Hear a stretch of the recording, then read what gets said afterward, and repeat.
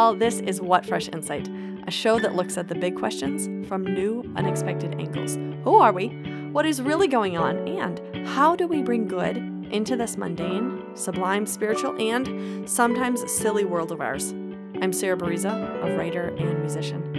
Last week, I was talking about bodies and clothing and how people outside of us can sometimes help us connect the dots between data points where we just can't quite see what the pattern is. And today, I want to talk about a book that has done that for me regarding eating, of all things. The book is called Glucose Revolution. It's by Jessie Inchauspé, and she's on Instagram at Glucose Goddess. But if you just look up Glucose Revolution, you'll find it.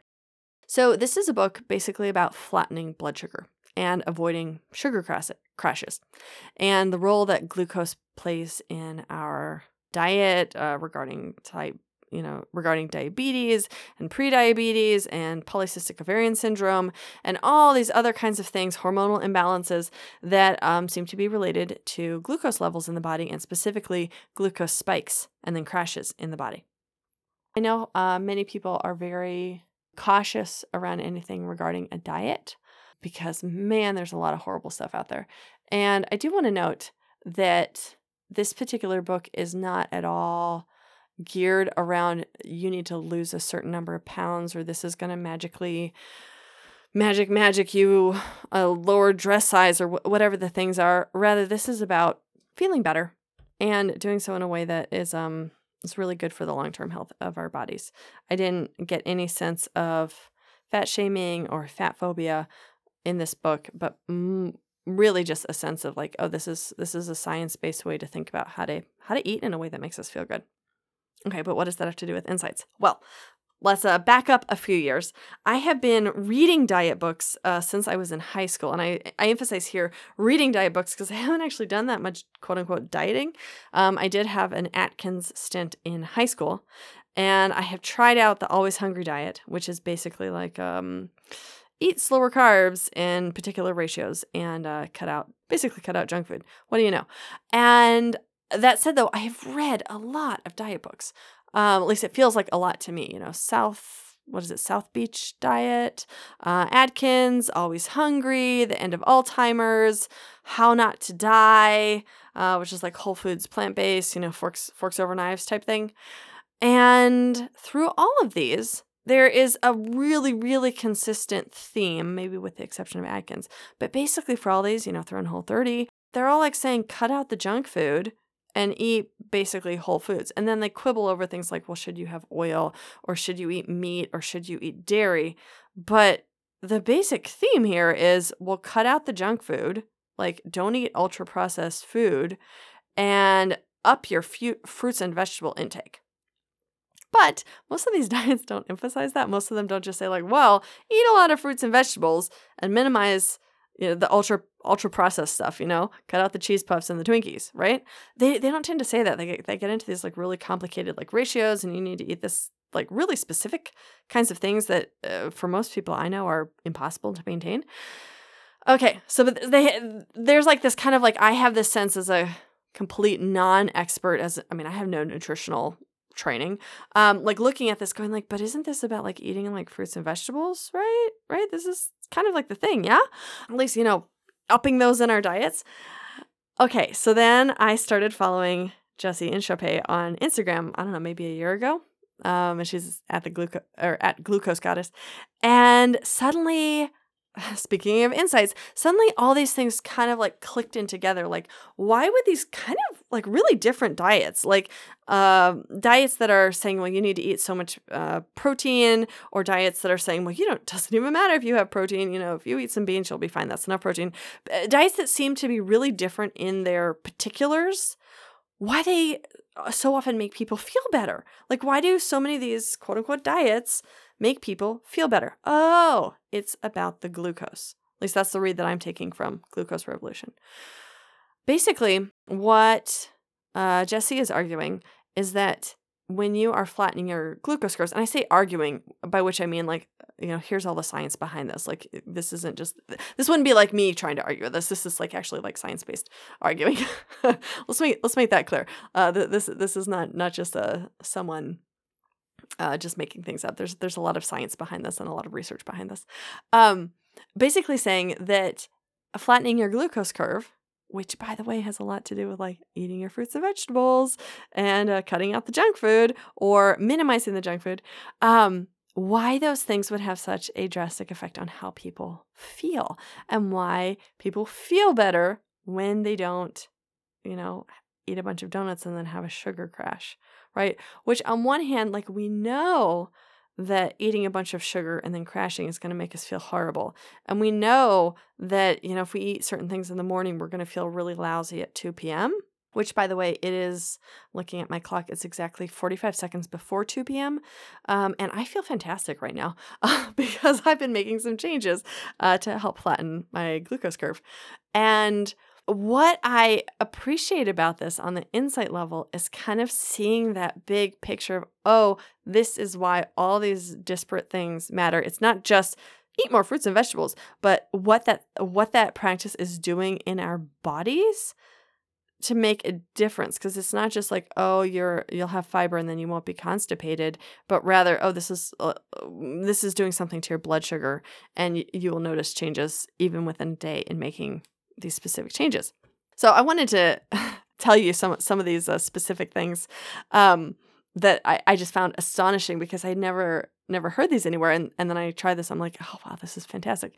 So for instance, one of the things that flattens a glucose curve is eating types of food in a particular order, specifically eating vegetables first and then proteins and then starches.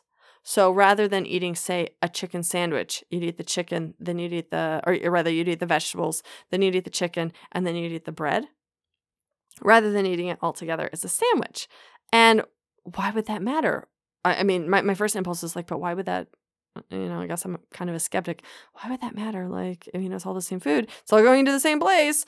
Oh, because in your stomach, when you put the fiber in first and then the protein in first and then the starch, which by the way turns into glucose, why would that matter? Well, the fiber slows everything down and the protein slows everything down. So your bloodstream is not getting hit bang with that sugar like it would if you just ate, say, a donut. And we all know that feeling of eating something really, really sweet and having that like little sugar rush.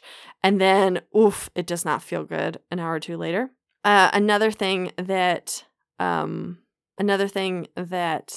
Jessie suggests, and again, this is all research-based, there are particular studies where people have tried this and measured their blood sugar, is never eating a starch just by itself, but pairing it with a protein or a fat or a fiber. So for instance, if you're going to eat bread or French fries, eating it alongside beans or vegetables or whatever kind of thing it is that goes along. She talks about it as putting clothing on your carbs, put clothes on the carbs, because of how that affects your blood sugar. And this to me is the insight, like just to reiterate, it's not a particular like, oh, if you eat this way in 14 days, you will lose 7 pounds or some like, magical like cabbage soup diet nonsense. But rather you're going to feel a whole lot better if you flatten your glucose. And then as a result, long term, you're helping with diabetes. If you have hormonal imbalances or PCOS, like you're really helping with those types of things. It helps with acne. And whether those particular things are immediate concerns for us, I think the whole promise of like, this will actually make you feel a lot better starting today is a really big promise. And at least in my life is one that is making a difference. And this actually leads into my delight of the week, which is, I feel silly saying this, but this is like so important. It's made a big change in my life. I switched out the kind of milk that I've been drinking in the morning because I have been drinking non-dairy milk for, I guess, 2 years. But what that has meant is that I have been putting oat milk into my body first thing in the morning for about 2 years now. And oat milk is really high in sugar, which isn't really a great way to start out the day. Like having that little sugar burst is not a fantastic way to feel good.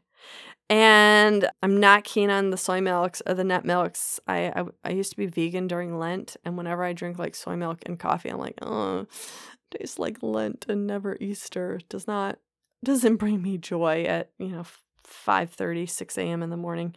So the delight of the week is I really like Next milk, which is I guess like a a nut and coconut milk, I think. It doesn't taste super coconutty to me. And I certainly can't taste any coconut in the coffee. But it works like a regular dairy whole milk, which is a nice nutritionally balanced food. It just doesn't agree with me. And it doesn't have that burst of sugar in the morning. And so making that little change, I mean, this is a little change. This is like just buying, one different bottle in the grocery store, and just swapping that in my coffee in the morning. It has made a big difference in how I feel because I'm not starting my day with a little sugar rush, which at first it didn't even feel like, well, it's not really that much sugar because I'm not putting tea, I'm not glugging in like creamer into my coffee or whatever. But, that little bit first thing in the morning on an empty stomach, it's actually made a big difference for me to have that blood sugar mellowed out. So all that to say, it is amazing to me, it is amazing what that type of insight can do just to like how I feel, where all these things that I have been hearing for years, this diet, this diet, that, and not just in terms of what I've read, but in like my social circles where people talk about the different ways that they're eating and, you got to try this because you'll lose 10 pounds or whatever. It is amazing to me what this particular set of insights into glucose and blood sugar has done, because now I'm suddenly able to see like, here is what was really going on here.